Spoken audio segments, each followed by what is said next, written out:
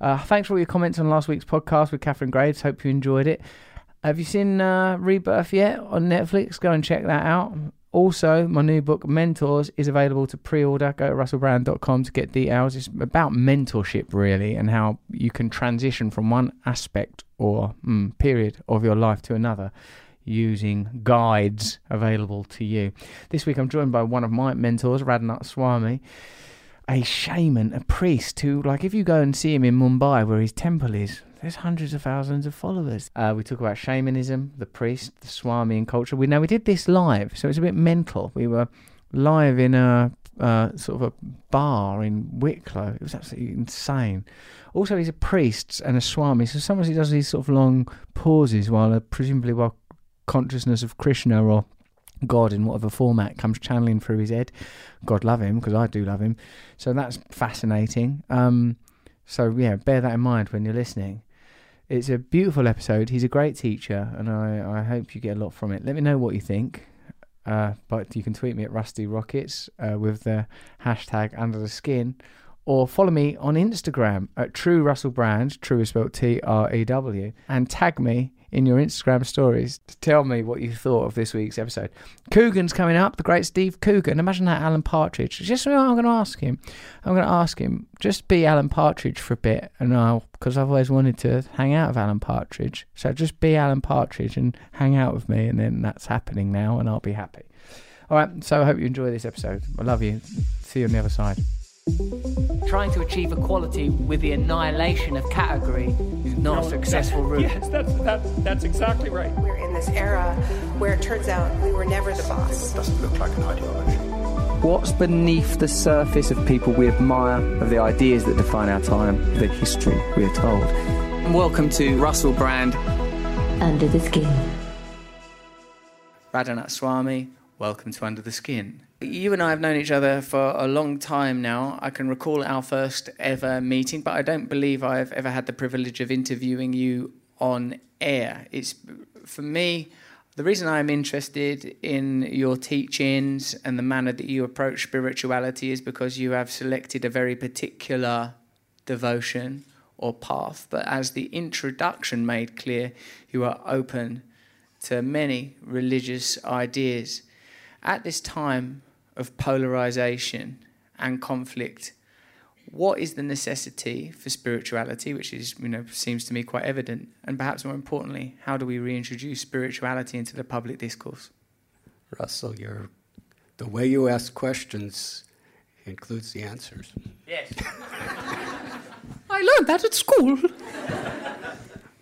In the Vedic literatures, there's a beautiful phrase, Saragrahi, that one who's truly on the spiritual path is seeking the essence of life. What is true happiness?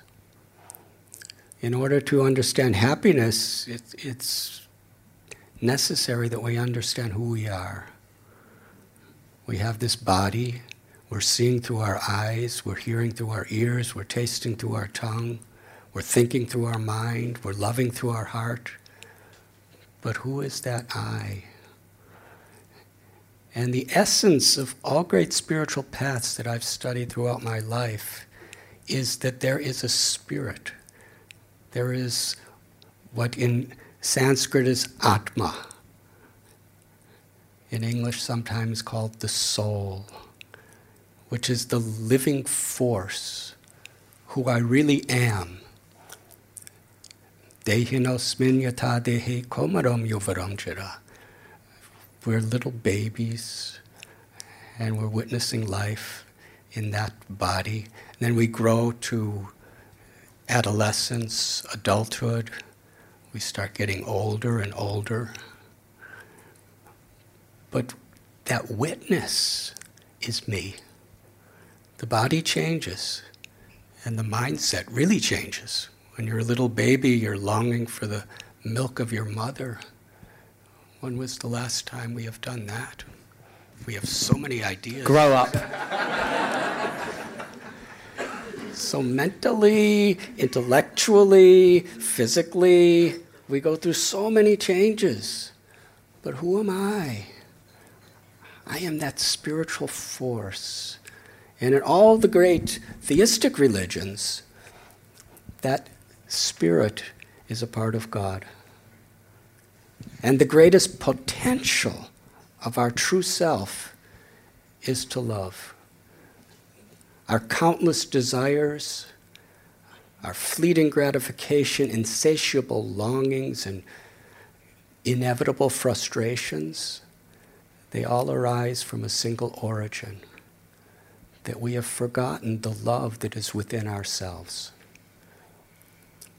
In India, there is an analogy of the Himalayan musk deer.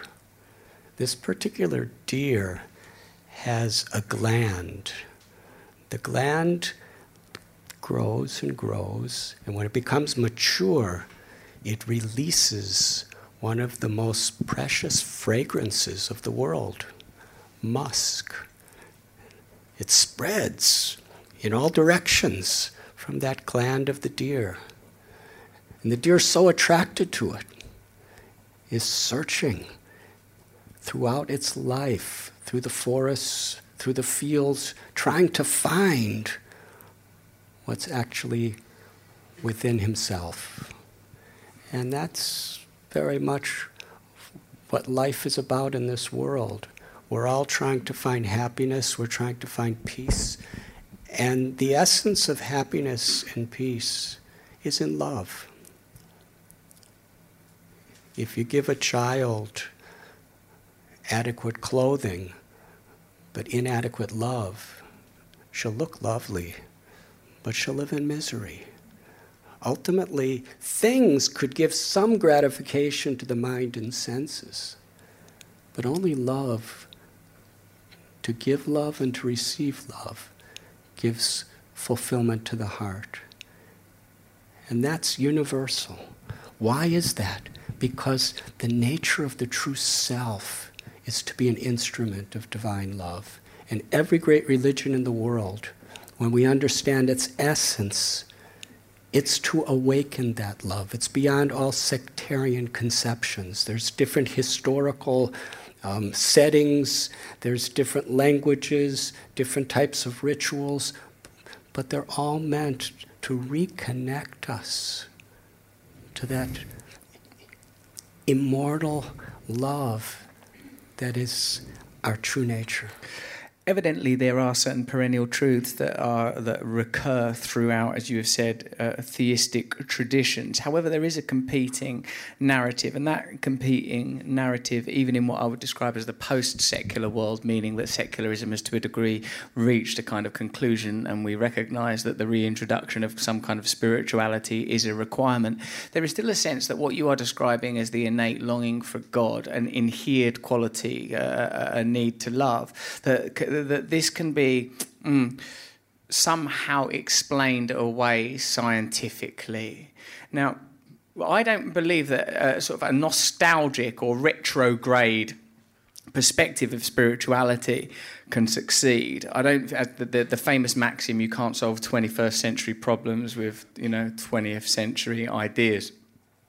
And my concern with the great traditions is that it's not even a problem of semantics. I don't think this is a problem of language. I think it is a problem that doesn't take into account the kind of technological and scientific progress of the last century and perhaps even the last 50 years in particular.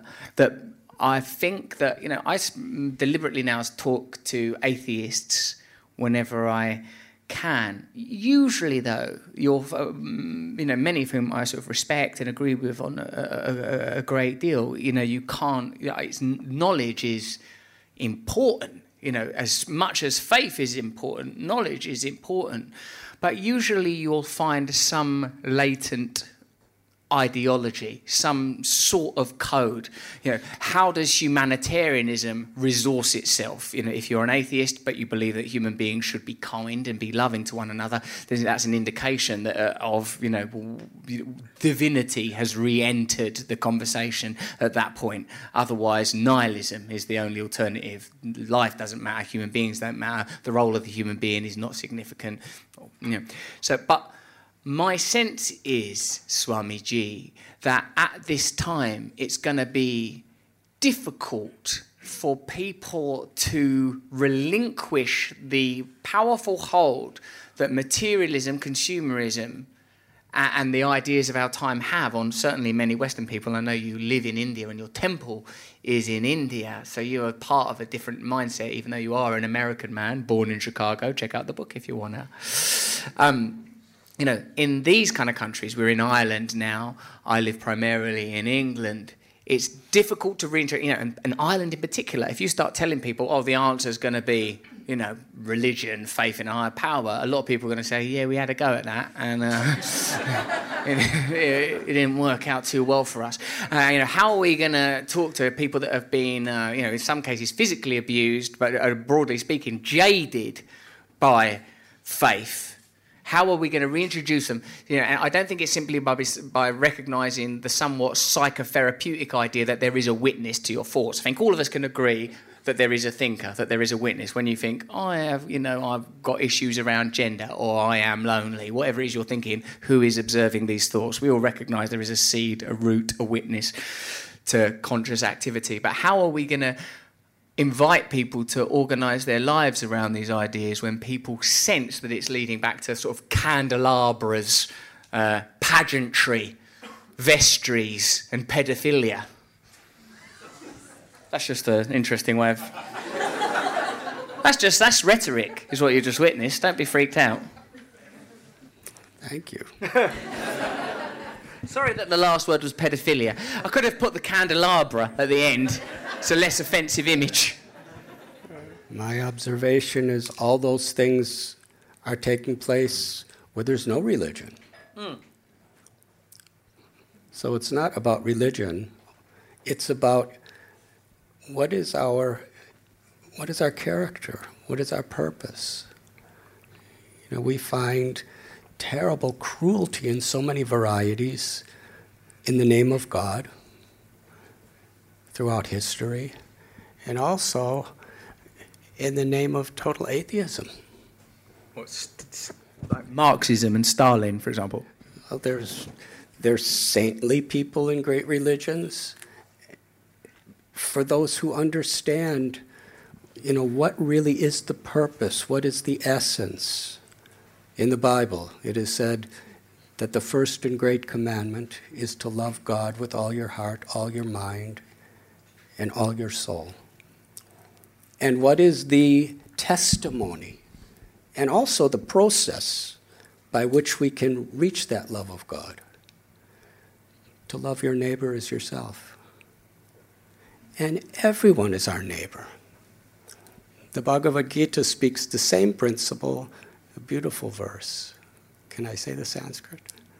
Vidyavanaya sampane brahmani gavihastini suni chaiva svapaki cha pandita samadarshana. That true wisdom is not how much data we store in our brains. True wisdom is the capacity to see all living beings with equal vision. Whether one is white or black or red or yellow or brown, whether one is male or female, whether one is an atheist, an agnostic, a Christian, a Jew, a Muslim, a Hindu, a Jain, a Sikh, a Parsi, a Buddhist. The Gita extends it to whether one is a human or a dog or a cat or a cow or an elephant. Wherever there is life, it is sacred. If we love God, aham bija pratapita, we can't not love God's children. We may not like what they do, but when we understand ourself and our own connection to the divine, then we could recognize the divine within life itself, wherever it may be. And that's religion. And that's beautiful. It brings about the spirit of true compassion. If there isn't that type of equal vision, if there isn't that type of compassion that's growing within our hearts, then our spiritual path is simply an external, superficial, material idea. An envelope in itself is not worth much, but when it's the message in the envelope that has value. So all of our spiritual rituals, our meditations, our religious affiliations are like an envelope that helps us to actually reach a destination. But what's all important is, what is our motive? What is our purpose? Is it to be an instrument of love, an instrument of compassion, an instrument of peace in this world, to see all living beings with equal vision? That's the criteria that we're actually spiritually connected. And this I found in my search throughout the 67 years of my life is the true purpose, not only of yoga, religion, but life. How are these principles brought to bear on the organisation of systems, social systems? This is what interests me, because in the last sort of 100 years or so, religion has become sort of personally sequestered. I'm sure every time, like, you and I speak about the importance of divinity, I'm sure there's some people in the room that think, yes, this is true. And I'm sure there's other people that think, no, that's not my experience, even though you and I would pledge that this is a sort of a universal idea, that love is within us all, that we all want to feel connected. These sort of, for me, seem like pretty basic truths. Even if we accept that, for the last sort of 100 years or so, it's been the broad understanding is that the connection that you have with the divine, the connection that you have with truth, is something that you pursue in private. That it isn't, obviously the dominant or the defining principle of secularism is the separation of church and state. The religious life of the people, the religious life of the individual is conducted separately from political life. That religion and power are best kept apart. So even if we were to take as true the things that we're saying, that, are to bloody contradict, in my opinion, be nice to one another, be kind, what's the point, we're all going to die. These aren't complex ideas, are they? We're not saying anything unusual, if you ask me, right? How does this transpose into the organisation of systems? And here, Radhanath Swami, I am asking in particular about I don't want to call them social experiments, because it sounds like they might be wacky. A social experiment sounds like an odd thing that a mouse might have to do with an ear on its back. I refer more to your eco-village just north of Mumbai. How do you put these principles of, Krishna consciousness? It's like you're, student or devotee of Prabhupada and of Krishna, but that you have communities of being organised, ashrams, eco-villages around these principles. Tell me what daily life is like in an eco-village. See if it's something we can replicate if we were able to overthrow some governments, if we had the energy. You don't know what it's like sitting on stage with Russell Brand. It was really nice standing in the back there.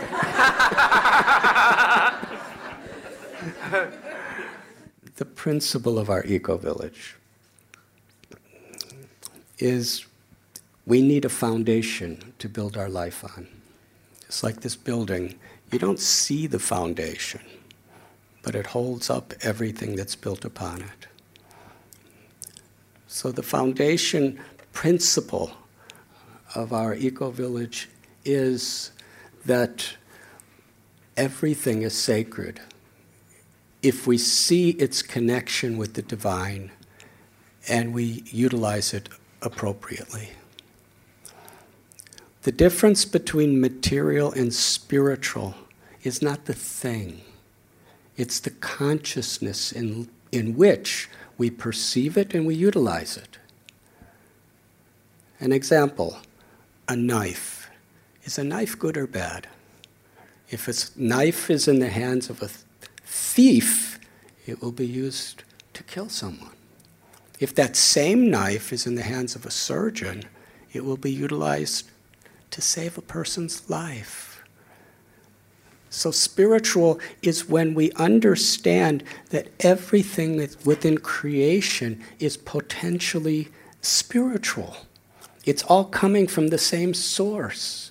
And every living being is coming from the same source.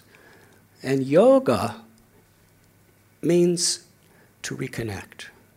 And the Latin word religio, which religion is coming from, it means to bind one back. Yoga and religion mean exactly the same thing. It doesn't mean a particular sectarian affiliation. It means a science, a culture, a lifestyle that helps to reconnect us to our true source and to see everything in relation to that source. So if everything in the world is God's property and everyone in the world is God's children, then we don't utilize things for our own greed or exploitation. We have some sense of honor and respect. So the earth is sacred property. In common language, we often say Mother Earth.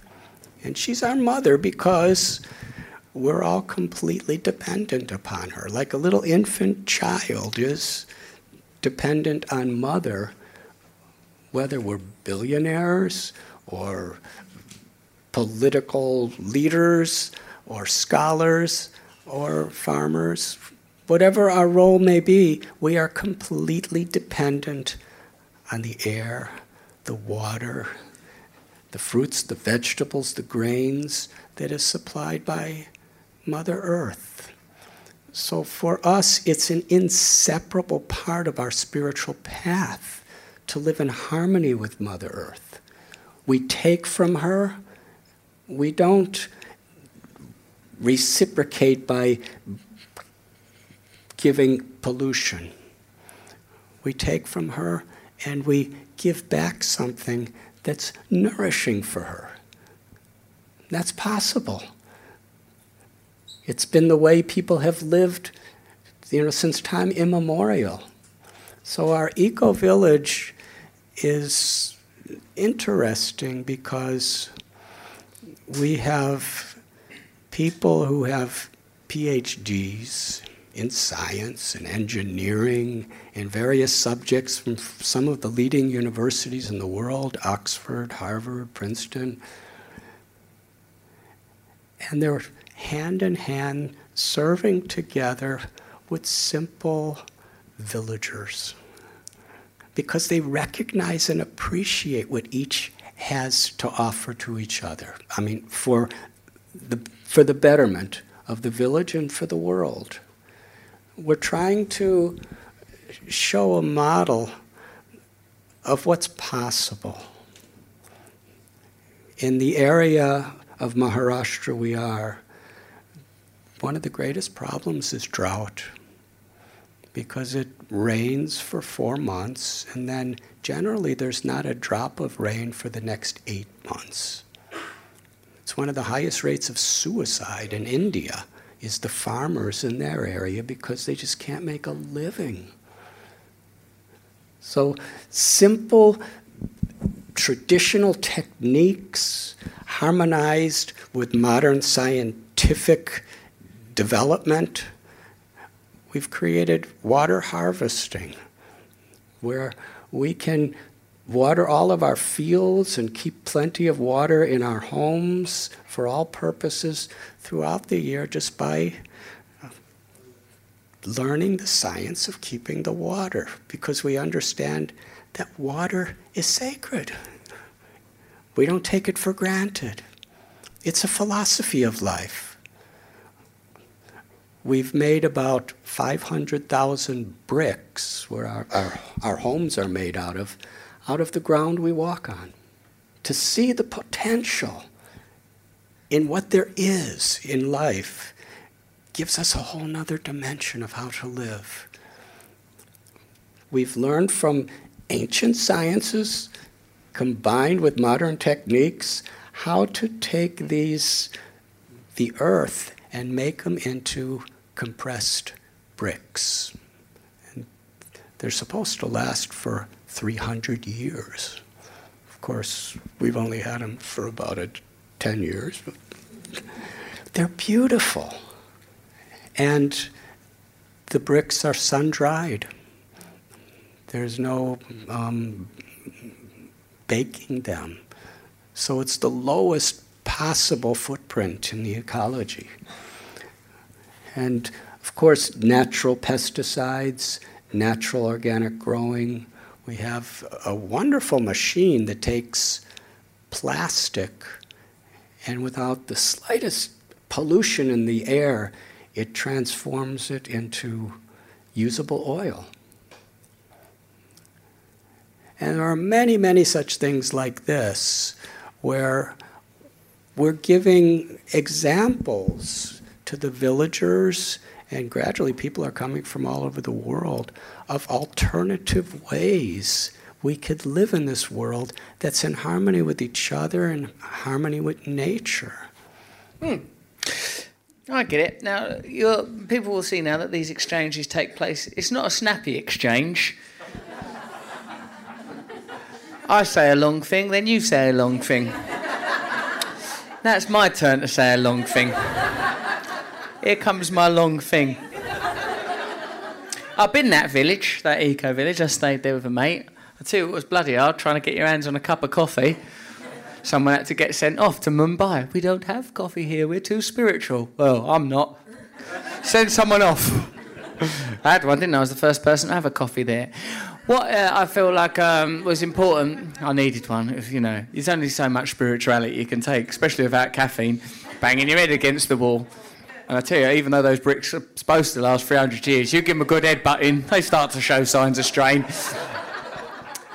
Now, what I liked about that was that really by altering your perception of an object, whether it's the earth or, some sort of plant or a cow or whatever, by altering your perception, everything can change. And I suppose what you're saying is unless we fundamentally alter our perspective, I suppose we see ourselves, don't we, as being sort of separate from the world, and that the world is a resource, and as long as you have that perspective, the world is this thing that I eat or have sex with or whatever it is, as long as you see it as being valuable only in the way that it's useful to you, then that's problematic. But as soon as you alter your consciousness and see the world as something that you respect, then there is the potential for change.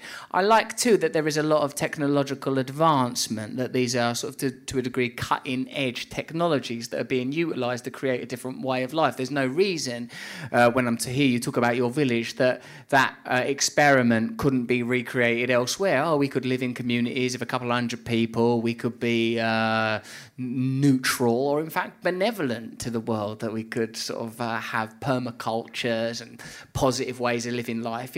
But for me, to unpick the tapestry of materialistic living will take a lot of doing. I'm so used to, Sky TV, Premier League, Nike coming here in a car. It's embedded in us.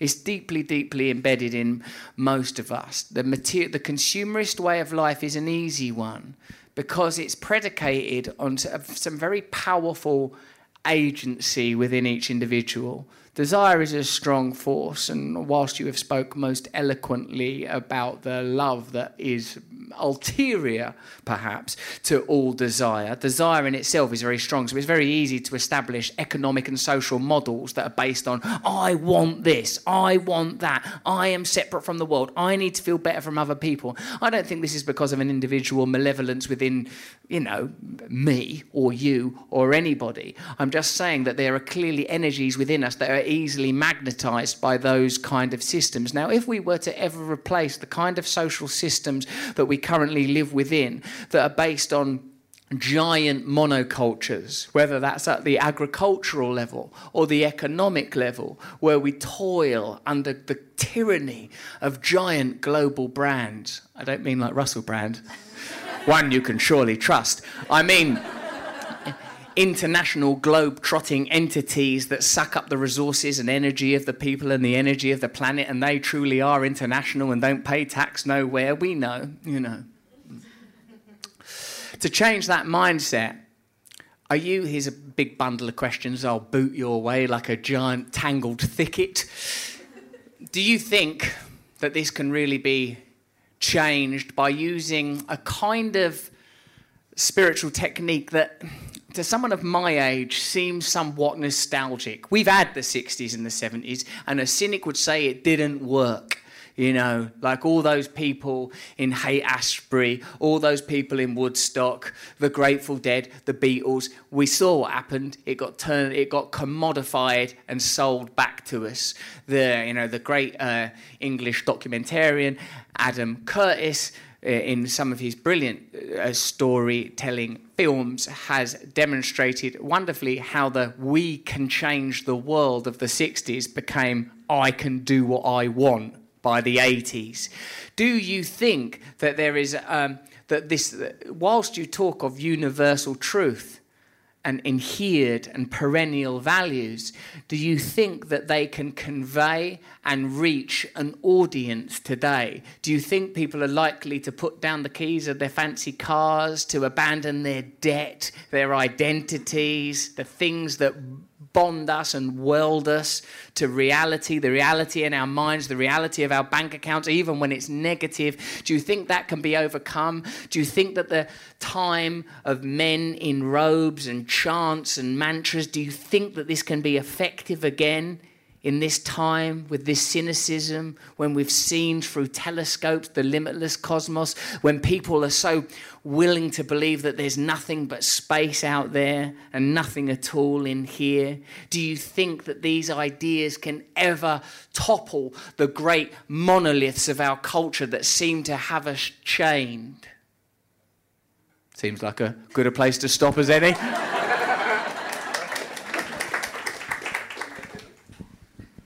Yes.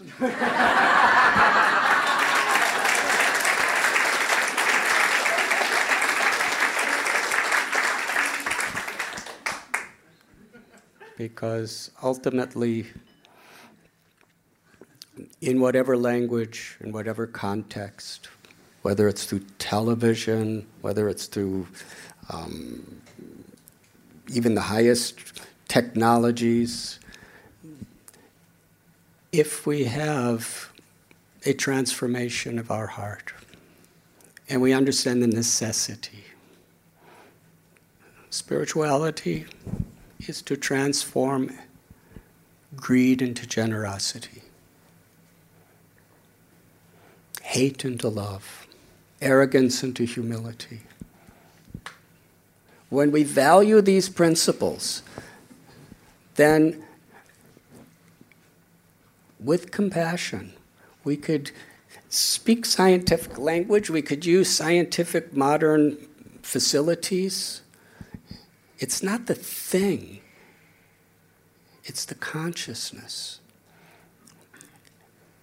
And today the world is being polarized. In the 60s there was a polarization. I'm from that era.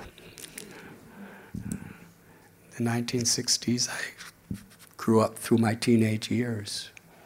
In America, there was a Vietnam War, there was a civil rights movement. Things just didn't make sense. Every day we would pledge allegiance to the flag of America. It was the law in every school. It concluded one nation under God with liberty and justice for all.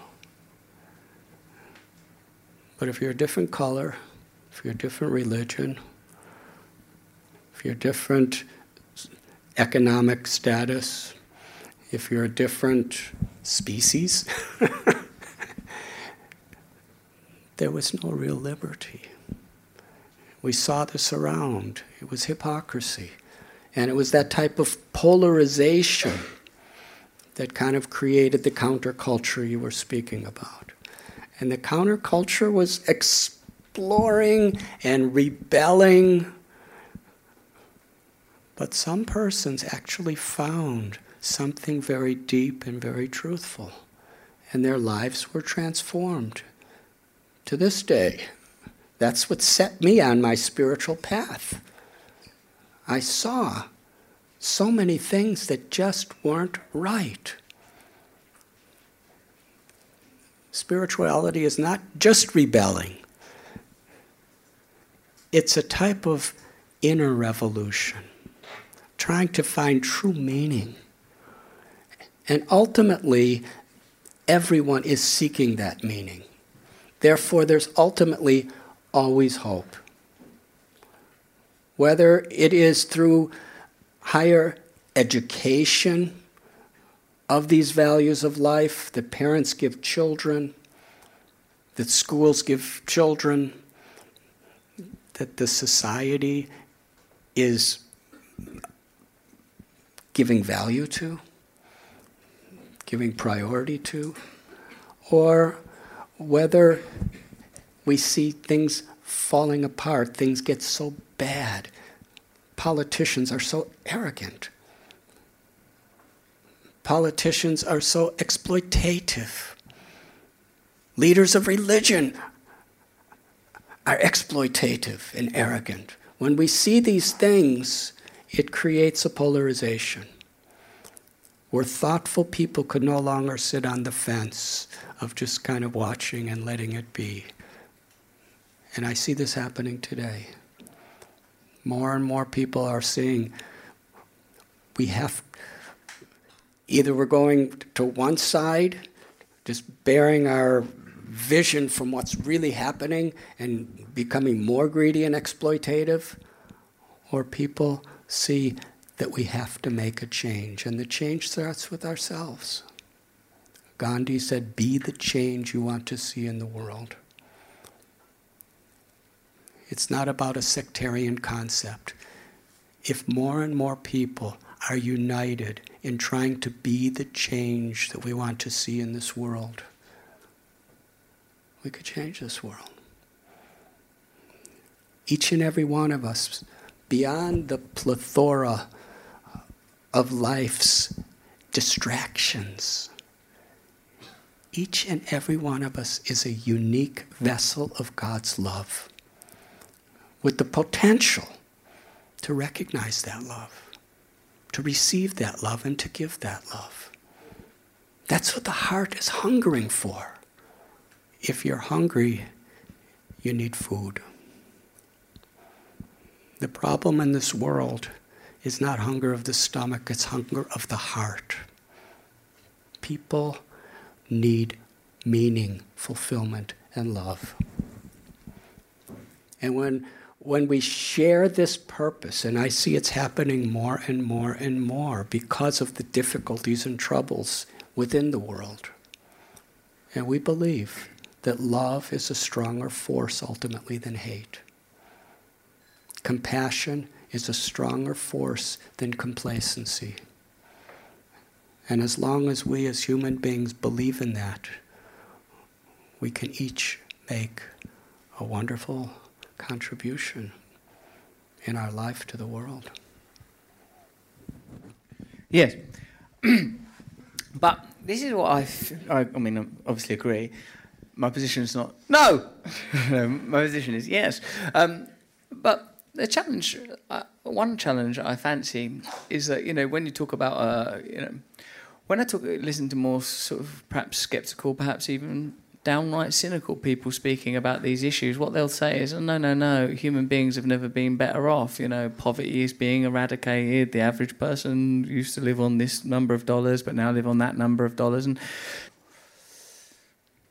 is that people will say that, look, we're living here.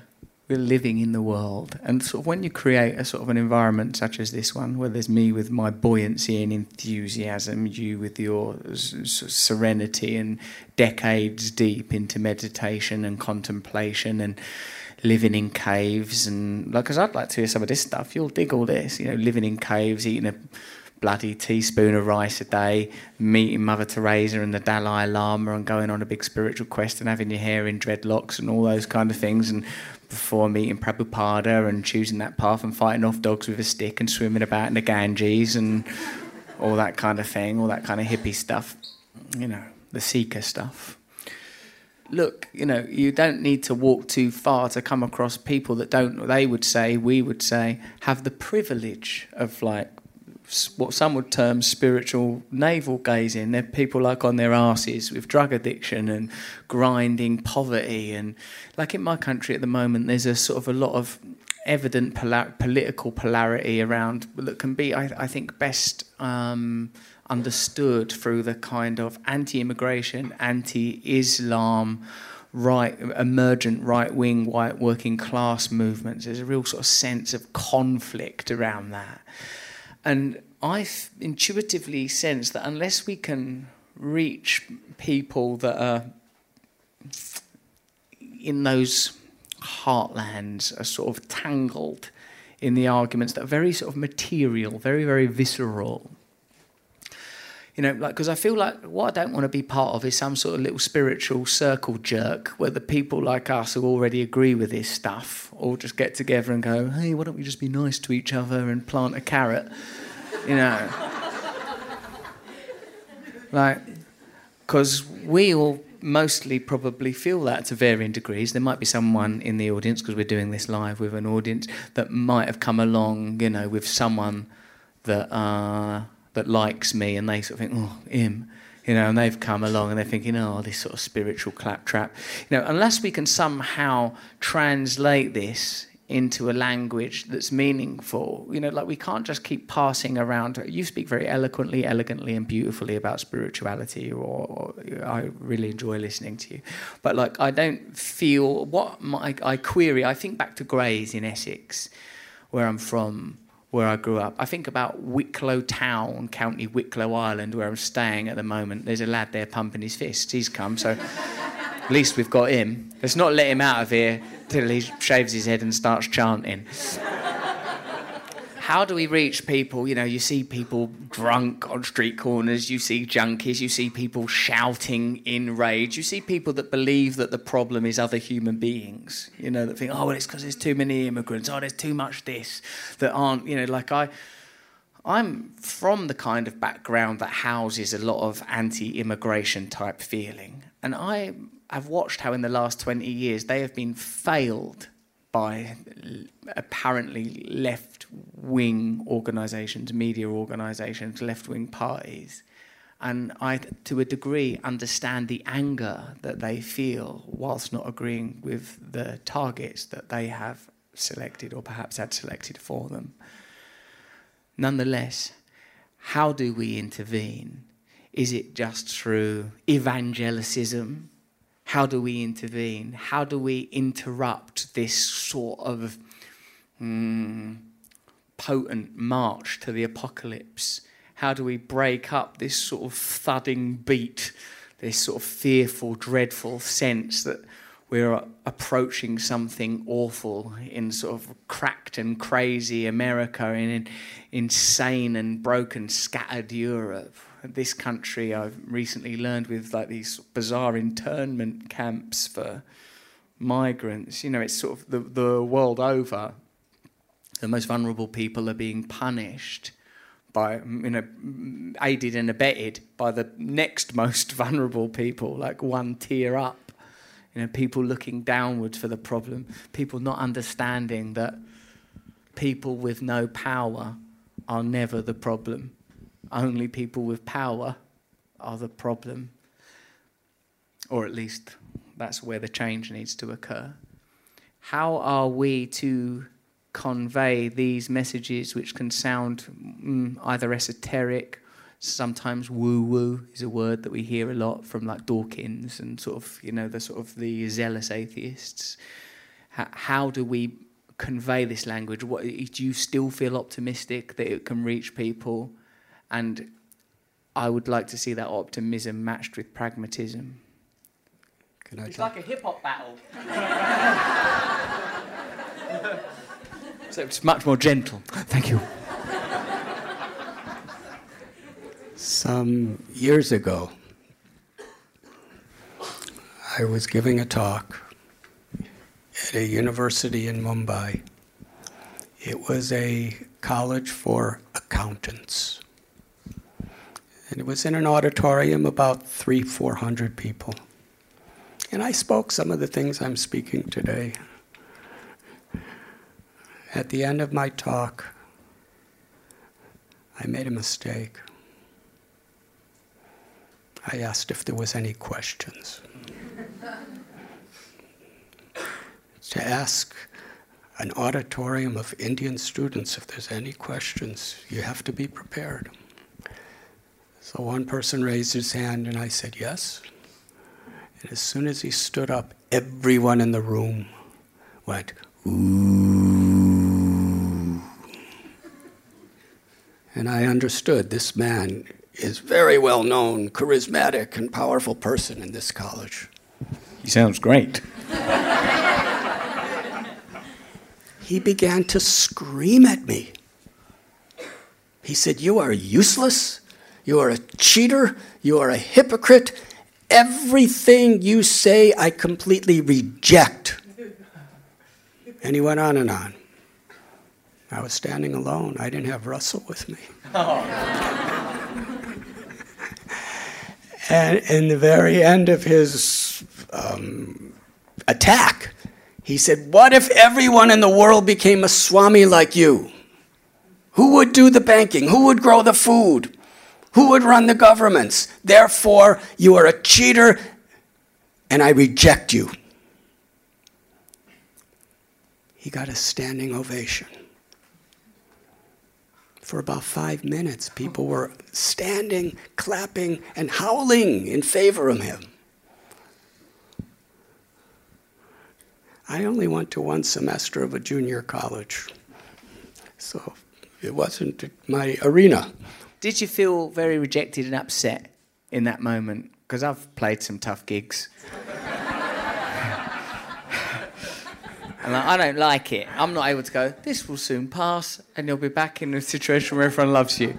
Or, God is love and this will all resolve. I think, you bastards! I'll kill you! How did you feel? Did your tummy feel okay?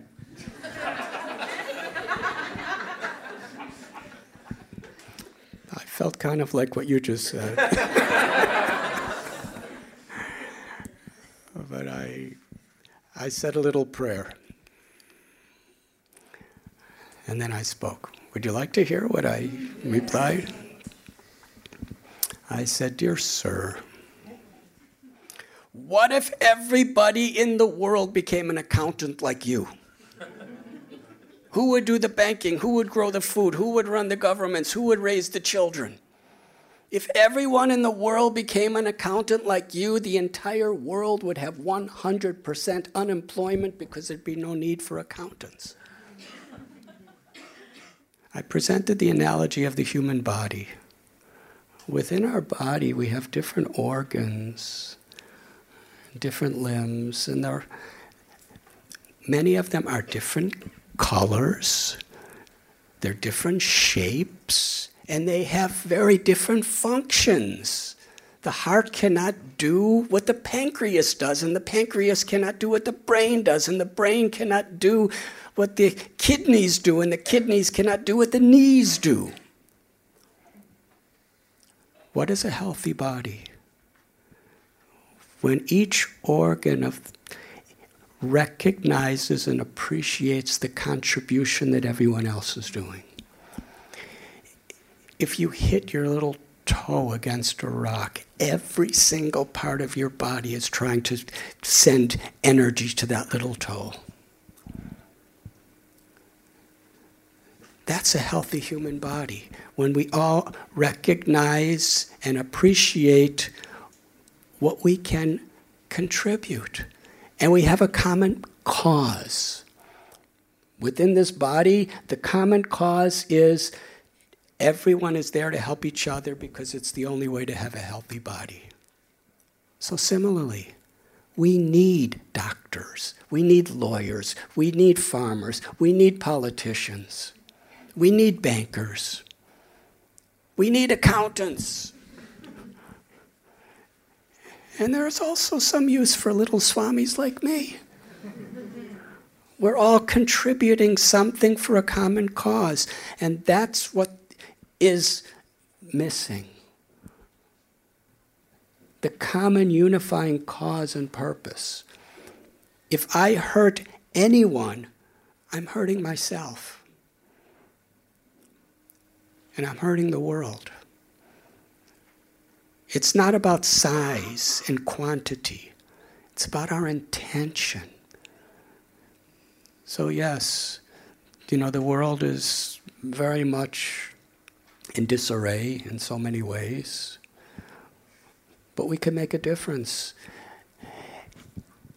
Scientists, if they have a unifying higher purpose in their life, educators, politicians, swamis, and especially comedians, entertainers, musicians. Before tonight's event, we were talking, and you were talking about George Harrison. He was a friend of my best friend, Shyam Sundar, who's very close to you also. He took a spiritual purpose in his life, and he presented it through his music. Once George came to our Guru Prabhupada and asked if he should shave his head and move into a temple. And Prabhupada said, "You're a musician. There's no need for you to change your dress or change your occupation. Just try to enlighten people through what you do." And he did. He reached millions of hearts. I know scientists. I know business people. I know entertainers. And they're trying to do what they can. I also know simple monks. I know farmers, villagers, professors. If we have a common cause, a higher cause, to enlighten people, to be an instrument of compassion. Paratukatuki. Humanity, from a spiritual perspective, is not based on what affiliated sectarian concepts we believe. Humanity is actually advancing to the degree that we see another person's suffering as my own suffering, and another person's happiness as our own happiness. If we believe in that, we can cultivate that through our prayer, through our meditation. In my tradition, we chant this beautiful mantra, Hare Krishna, Krishna Krishna, Hare Hare. Hare Rama, Rama Rama, Hare Hare. It's a divine sound vibration that's not sectarian. It's simply meant to awaken that divine nature that's within us, to awaken that compassionate spirit that's within us. And whatever name of God, whatever prayer, whatever meditation we have, if that's our purpose, there's 4 very important spiritual principles in our tradition. Satsang, to be with like-minded people, to enthuse each other, inspire each other for a higher purpose. To protect each other from all the innumerable distractions that there are there towards superficial pursuits. And then there's sadhana. To put some time aside every day for our spiritual practice, whatever it may be. And then sadachar. To live with character. And seva. To understand whatever intelligence we have, whatever abilities we have, whatever property or wealth we have, the real fulfillment of our life and our heart is how we utilize that in compassion for others, for the pleasure of the Supreme. That is seva. And we could all do it. We all have a great potential. I spoke these things at that college. And when I finished, I'm a little embarrassed to tell you this, but I got a louder and longer standing ovation than he did.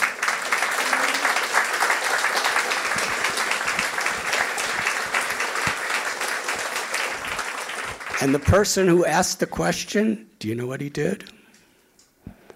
He was still standing in front of everyone.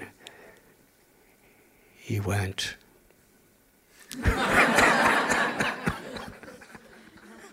It's a nice story, wasn't it? I was thinking, is it going to come back to that accountant? Hope we've not heard the last of that guy. He's plucky. Thank you. Now, some of I'm glad that you described those 4 principles at the end, because much of what we've talked about perhaps needs to be experienced, to be appreciated and understood. You know, in a minute, this podcast will conclude. We'll have to go back to our lives. I, for example, am a lumberjack. No, we'll have to go back to our normal lives, and such as they are. I mean, I know this will be your normal life. That's one of the good things about being a Swami. This is it. You don't have to go off and do another thing.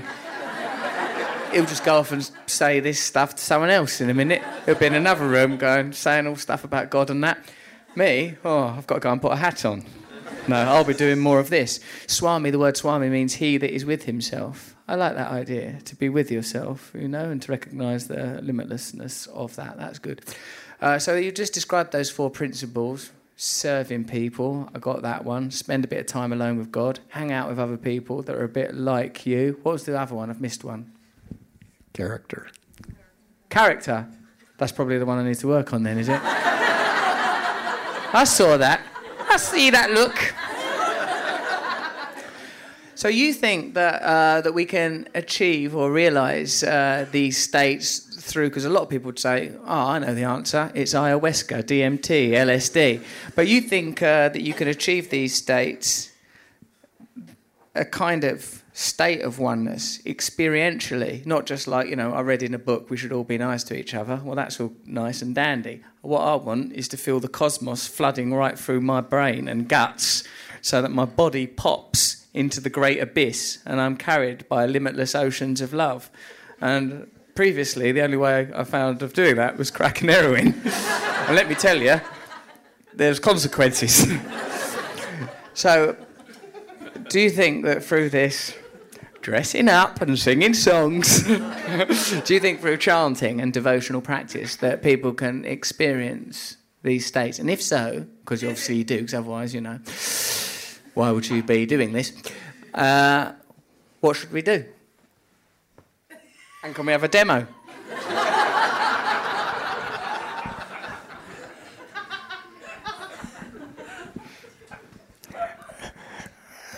I'm not used to this kind of discussion. You better get used to it.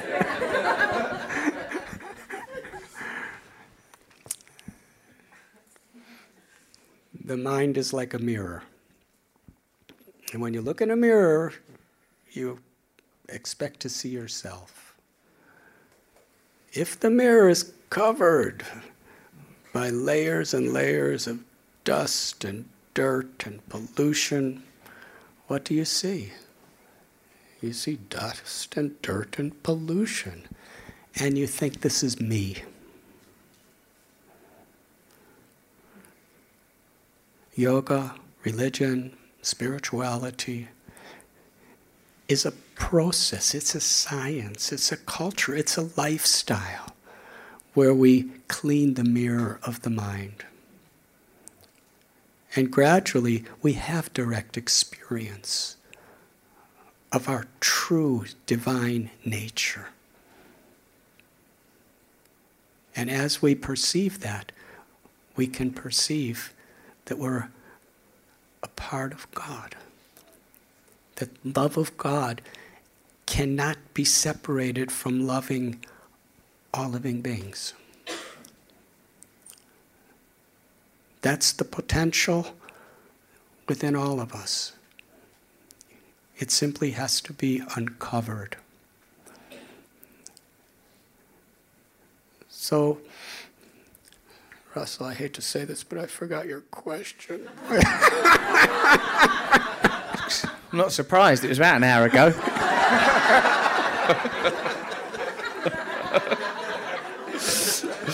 I was saying, like, give us a little demo. It's Don't be silly. Think back to that accountant. I'm nicer than him. The question took about an hour, too. Could have watched The Godfather. Still caught the end of the question. Do you want to do a bit of chanting or something? There's a live audience here. This will be mostly experienced as a podcast, but it'll be good perhaps to do a bit of chanting. People might join in, see what it does to people's heads.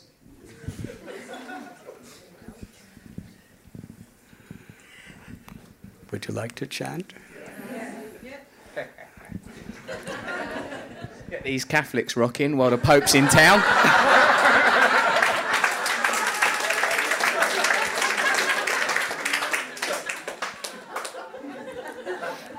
There are many mantras. Man means the mind, and trayate, or tra, means to cleanse, to free the mind from the misconceptions of just, I am this body, and I am all the designations of this body, and this is all mine. What really is the ego? Our true ego is we're beyond birth, we're beyond death, we're life, we're a part of God, we're a lover of God. That's who we are. But somehow or other, when we forget that, when we neglect that, then we cling to all these superficialities of I'm a man and I'm a woman and I'm this color and that color or this religion or this nationality or this species. And we're trying to find love. We're trying to find the pleasure of love in all these superficial, fleeting experiences of life. And it's because we're unsatisfied that there's greed, that there's hate.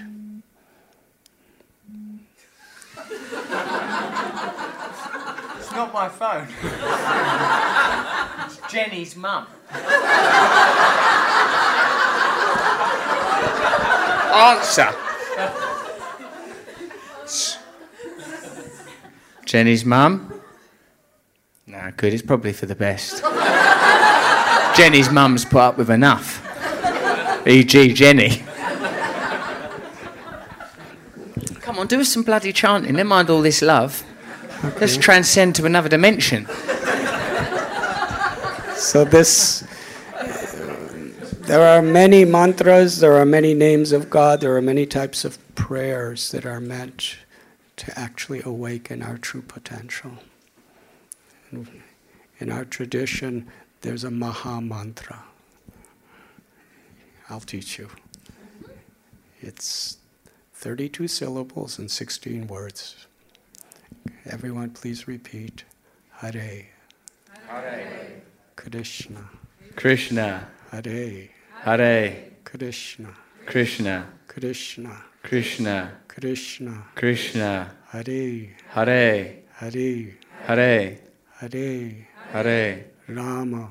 Rama. Hare. Hare. Rama. Rama. Rama. Rama. Rama. Rama. Hare. Hare. Hare. Hare. Would you like to sing it? Yeah, whatever you're into, man.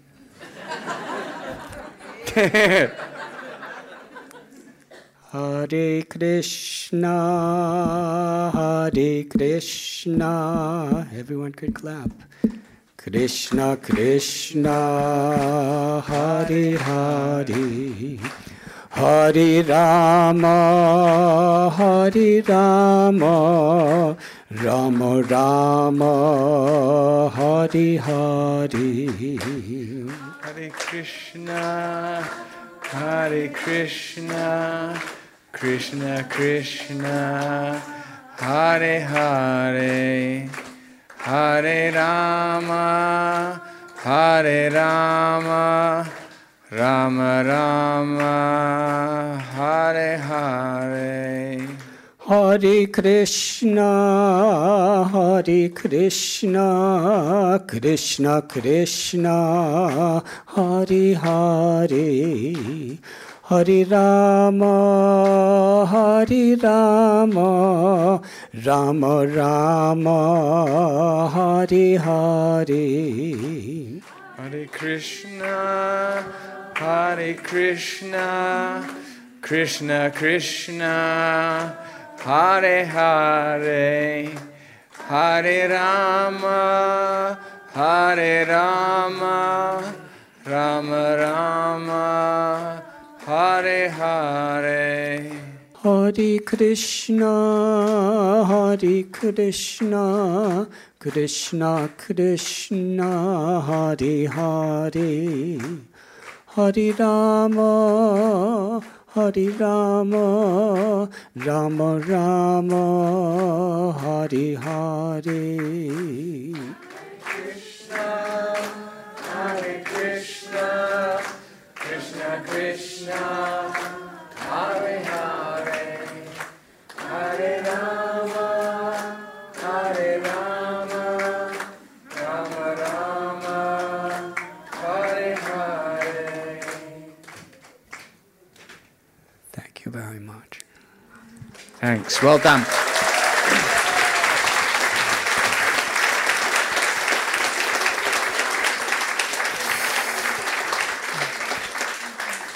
I think we were all worried that there was no natural out.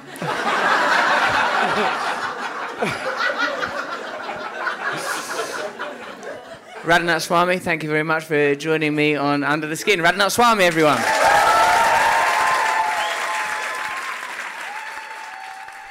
Well, I hope you enjoyed that. Did you learn stuff? You feel a bit more spiritual now?